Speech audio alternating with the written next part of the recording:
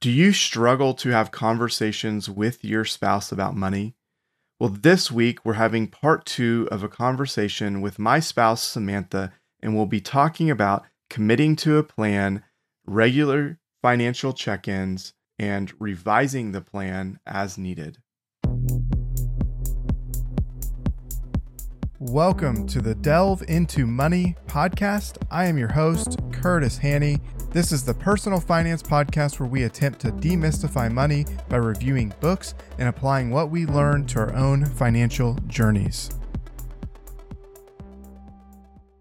Thank you so much for joining us for part 2 of this 2-part series on money. In the future, we will have separate episodes on each one of these 5 steps that we've put together. But if you've not listened to part 1, please go listen to that right now. We talk about steps 1 and 2. This week, we're talking about steps 3 through 5. Let's recap just very briefly. Step 1 is we need to understand our spouse's background. Step 2 is we need to put a plan together. And we talk about in putting a plan together that not every one of those questions is about money. The questions are about understanding the goals and dreams and desires of your spouse, what they have for them as an individual, and the goals and desires that they have for you as a couple. And we want to sync up on those things. So this week, we're going to talk about steps 3 through 5. And I've got my wife here with me. Hello there. And we're going to talk about committing to those goals, committing to that plan. We're going to talk about checking in regularly, and then we're going to talk about revising the plan as needed. So let's go ahead and jump in. Let's not waste any more time. To commit to the plan is probably one of the hardest things. We talked last week about having a plan and asking 3 questions related to that plan. It's what is important to each person, what are the non-negotiables, and then what areas can we cut back in. And so it's when we have those annual conversations that we set these things out and we have this deep conversation. But it's the follow-up from that conversation that can be extremely difficult. We need both people in the relationship to buy in to the plan, and that requires commitment on a week-to-week basis to what you guys have committed and discussed. So Samantha, what do you think a key to commitment is? Well, it definitely is the hardest step, or the step that may require a lot of momentum to get going, because it is going to require a change in your own actions and behaviors, and that is going to probably mean evaluating some of your wants and desires and putting them in the right category of wants versus needs. So it's going to require a change in your actions. And that's hard. That's hard to get that momentum, but it is an important first step, because you need buy-in from both people in the couple. I think we actually ended last week's episode just touching on this briefly of recognizing that oftentimes within a couple, you're going to have one spouse that has a more natural bend towards the financial decisions and financial mindset, but that does not excuse the other person from being a partner in those decisions. Even if the other person maybe holds more of the knowledge and holds more of the know-how, it doesn't excuse the other person. And it's frankly kind of a cop-out to just be like, oh, I just want to have what I want to have, or it's too hard, I'm going to let the other person do it. Part of being an adult is understanding the relationship between freedom and responsibility. I remember seeing this articulated pretty clearly in one of Rachel Cruz's book, which helped me in my own situation of recognizing I just really needed to step up and be a better partner for you in making these decisions. We get to experience a lot of freedoms as adults here in America, but we also have a responsibility, and that sometimes means saying no to ourselves for a frivolous purchase or decision, of educating ourselves in an area that's maybe intimidated us in the past, and stepping up to help with decisions that we don't deem as quote unquote fun. But we do it because we know that it feeds the freedoms that we do enjoy. Yeah, and I think the interesting thing that I will point out there is Samantha's takeaway, or what really motivated Samantha, was not something I said or did. It was something that she read and found elsewhere. And I think that that's true, is we're all a little bit stubborn, even if we don't want to say we are. Yep. And that stubbornness means that it's going to be hard for us to learn from our spouse. And so I would encourage you, if you're not the main money person in your relationship, that you question if you're willing to learn and if you're willing to grow in that area. Because I think that to have full-on commitment, both need to be a part of that decision. And as we talked about last week, a lot of the questions that we're going into are not specifically money questions. Understanding your money as a couple does not mean that you have to be in the nitty-gritty, but it has to mean that you are on the same page as far as your goals and what you have for the future. So maybe you don't understand investing the way that your spouse does, but if you can articulate what your goals and what your desires are, your spouse can then share with you how that lines up with your investing goals as a couple. So it's super important that even if it's not a direct correlation to money, it's an indirect correlation to money, because those decisions all tie back to money decisions that we make.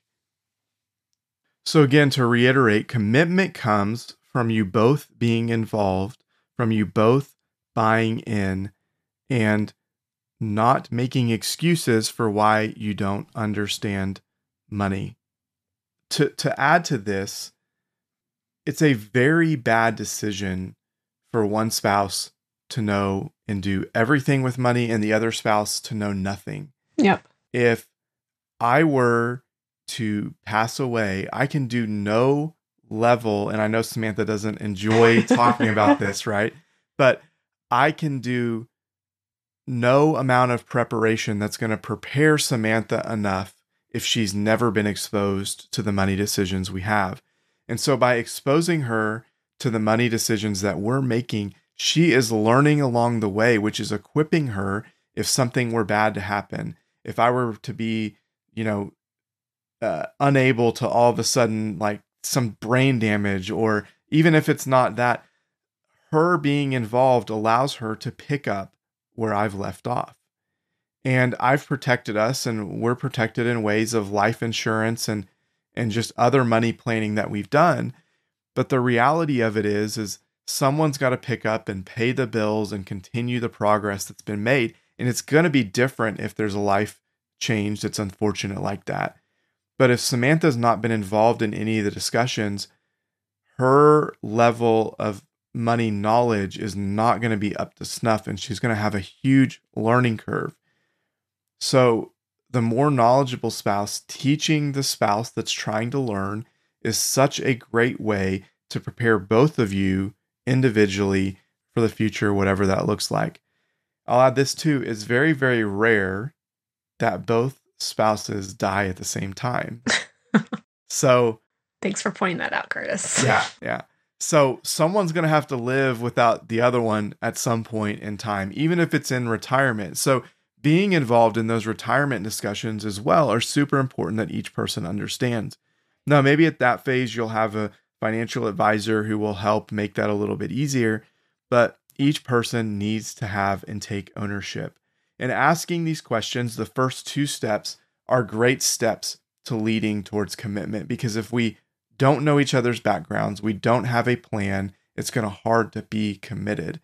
But those first two steps are baby steps towards this commitment. But then the next step, the next piece, is that each person needs buy-in to have commitment. Okay, so the fourth step is we want to create a regular check-in. We make this check-in a weekly thing. And when I say weekly, I use the word weekly rather loosely, but it's on our calendar for every week. In reality, what do you think that happens? Maybe twice a month, 3 times a month on a good month. I'm keeping track in the planner because we had a goal for overall meetings this year. We may be falling a little bit A little bit behind, behind. but that's okay, because by having it on the schedule weekly, we're going to end up having the meeting more often than we would have otherwise. Because before, we would have that meeting just whenever I got anxious about money. And then that was, again, where a lot of those bad conversations happened. The other thing is we don't do a good job at this, but this is something that I've come across recently and we're going to start implementing, is we want to make that weekly meeting special. And what I mean by that is if ice cream is your thing, it's creating an ice cream date. It's going to dinner. It's whatever that looks like that's going to make you excited to do that weekly meeting. Because believe it or not, even for me, having a weekly money discussion is not the thing I look forward to the most. And the idea here is we want to create something that we can look forward to, and then we pair that money discussion with that. This is a tenet of just habit formation. Tiny Habits talks about this, is we want to create excitement around the things that we're doing, and we want to pair hard things, or we want to pair habits that we want to develop with things that we enjoy, or prompts that we already have. So a prompt that we could create for ourselves is a weekly Sunday night dinner, a weekly Sunday night dessert, or ice cream, or I'm realizing just now all of these are revolving around food. So maybe that says a little bit, but maybe it's a weekly Sunday night walk, whatever that looks like. Pairing that discussion with something that you enjoy is going to be something that makes that check-in more likely to happen. So I want to ask you, Samantha, how has having this check-in helped you? It's helped me in a few different ways. One, just by having more frequent conversations, it's kept these goals more top of mind for me. And it also has created a little bit more accountability. So we'll talk a little bit further down when then you've actually started asking me to take care of certain tasks. Well, when we are talking about it more regularly, then I just don't forget. And we know how remembering things can be for us humans. It can be a challenge.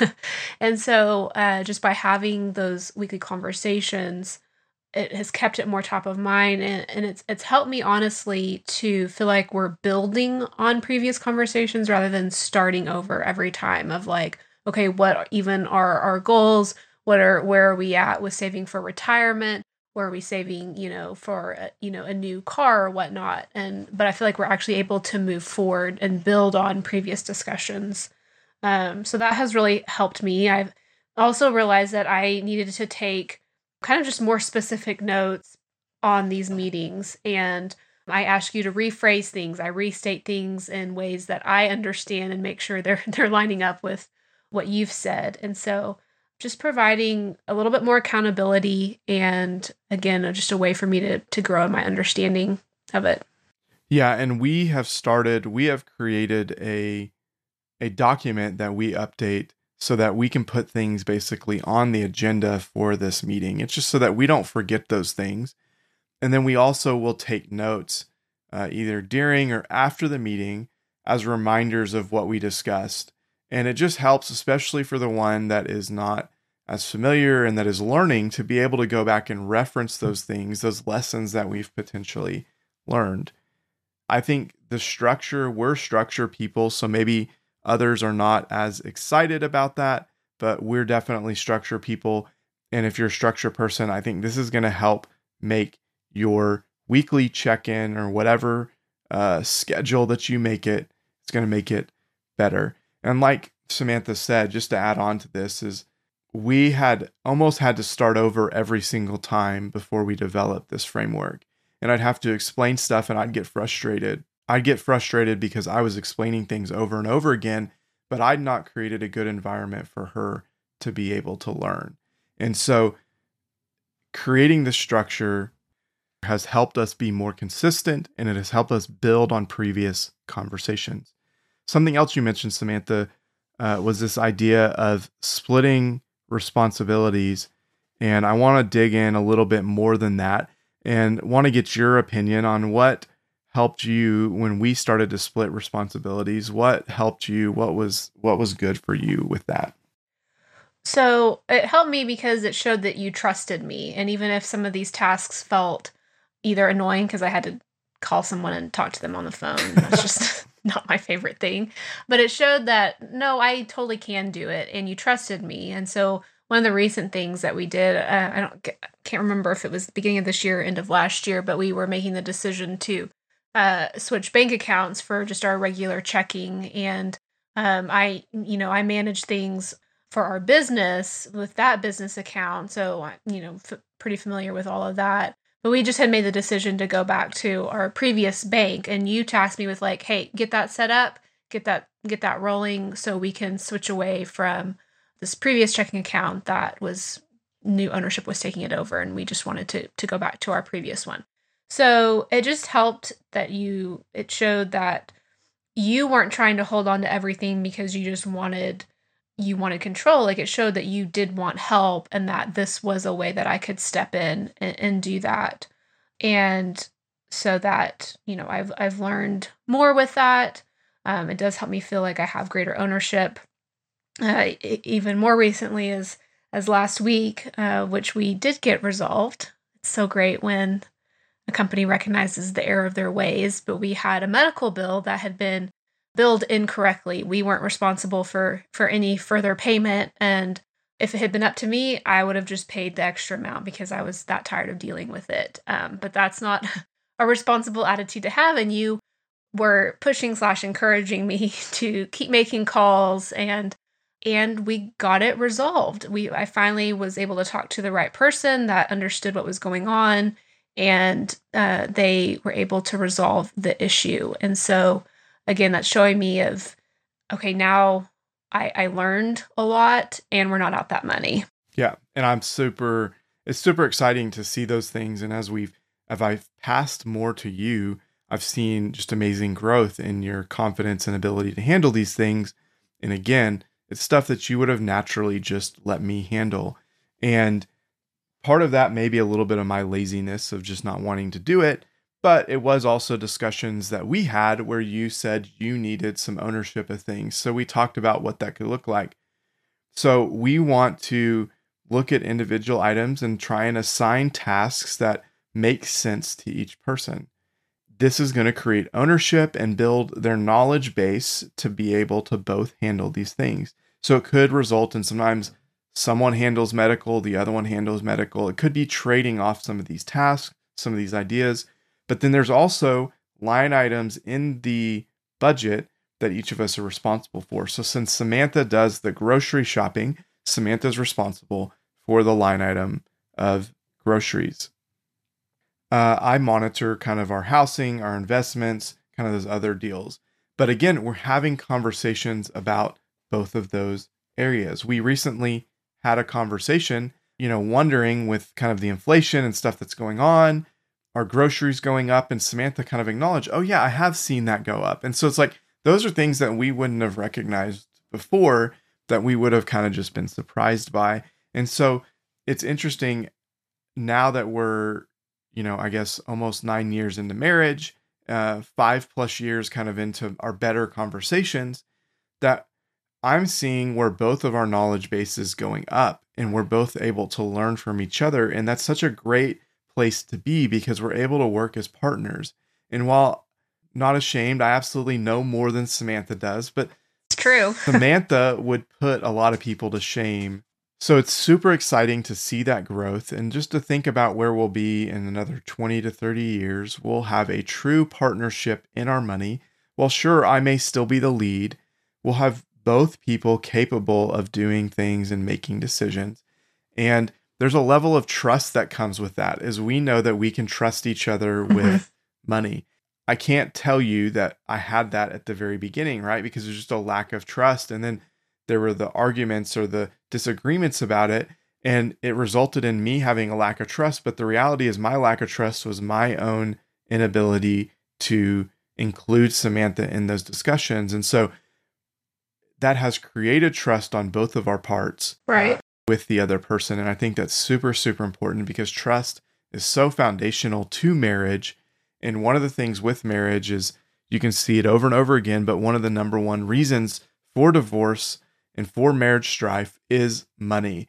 And so by tackling this, by doing this regular check-in, as well as steps 1 and 2, we're setting ourselves up in a great place to have success in this area of our marriage. And this level of trust in this area also carries over to other areas and has really helped us to create a partnership in all aspects. And I think that while this is not the only reason for that, this is definitely one reason for that. And it's one thing that's been taken off our plate of having to worry or having to have trust issues or having fights. And not saying we're perfect in that, because we're definitely not, but it's definitely helped when we've taken up and used this framework. So last, I want to talk about step number 5, and this may be the most important step actually, because we want to talk about revising our plan. It's easy to put together a plan and then try and stick to that plan, but there can be frustration in trying to stick to a plan.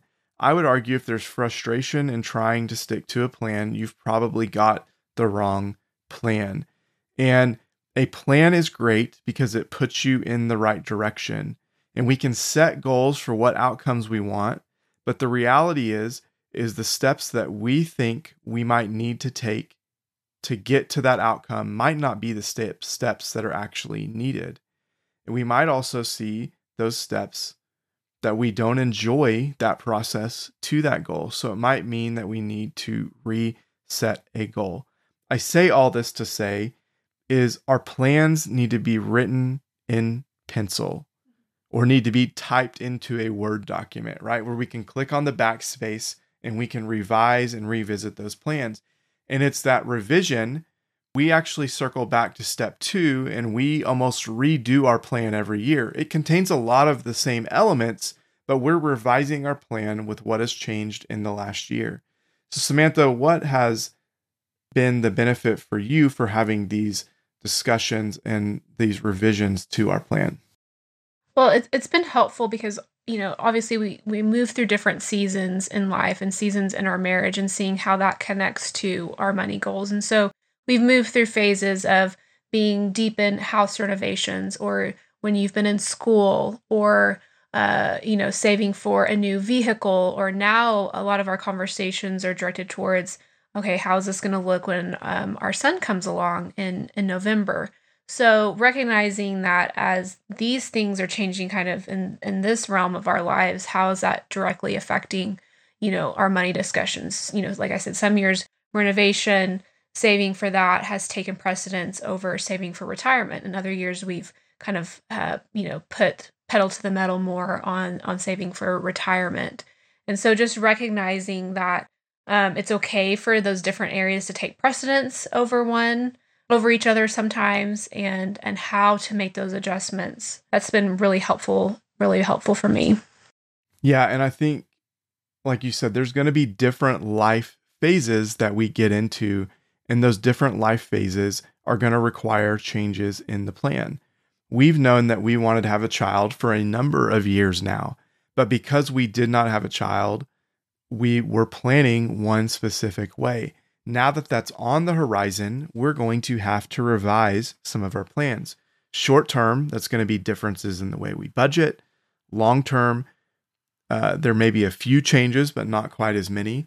But it's also helped us get more concrete on those 5-year plans, because now that we have that on the horizon, we can nail some of those things down a little bit more in stone.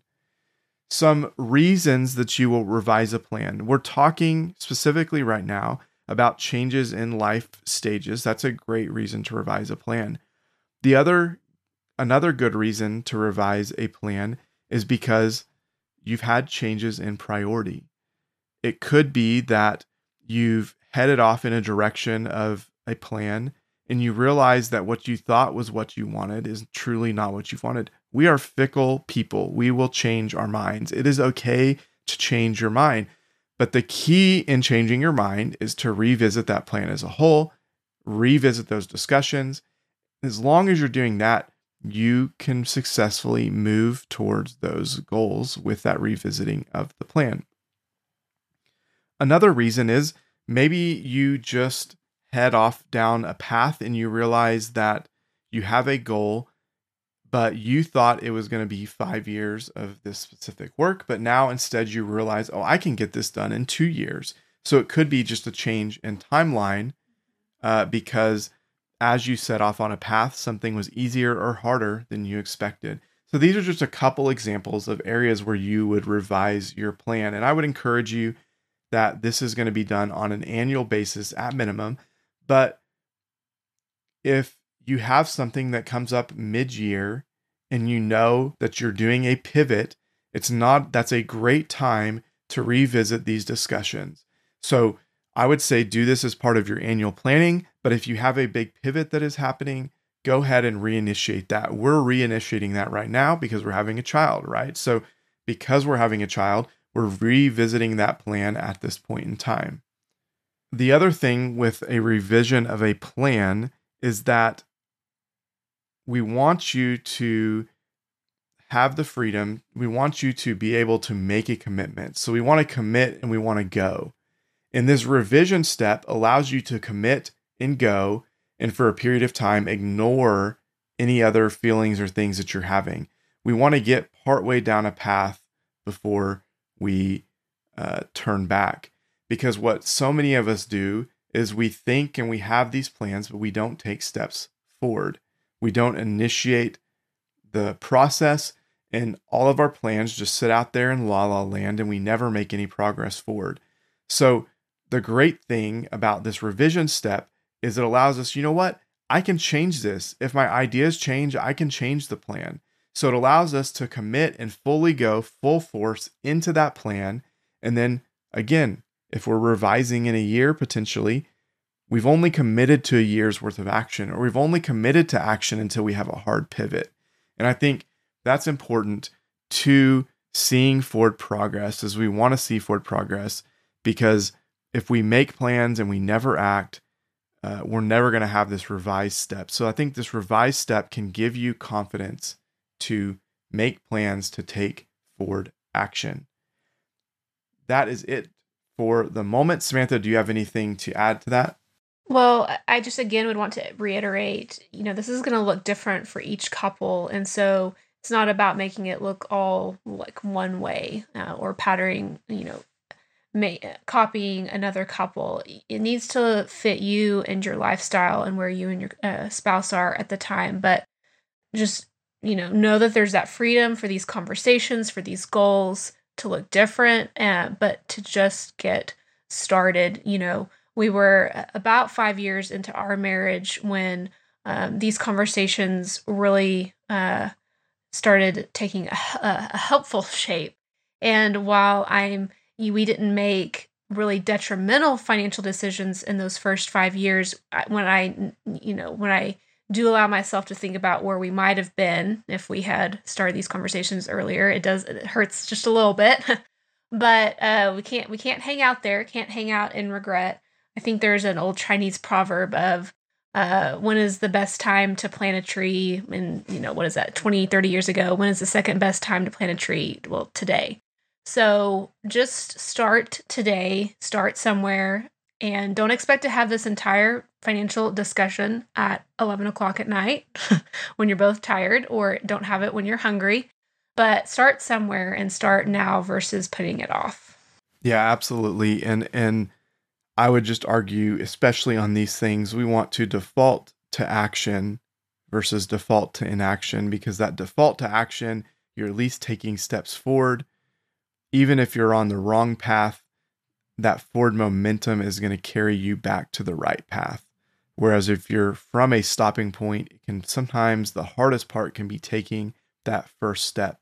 So I would tell you the first step is to initiate a conversation with your spouse and tell them, hey, listen to this podcast, or tell them, hey, I want to schedule a time to talk about our goals.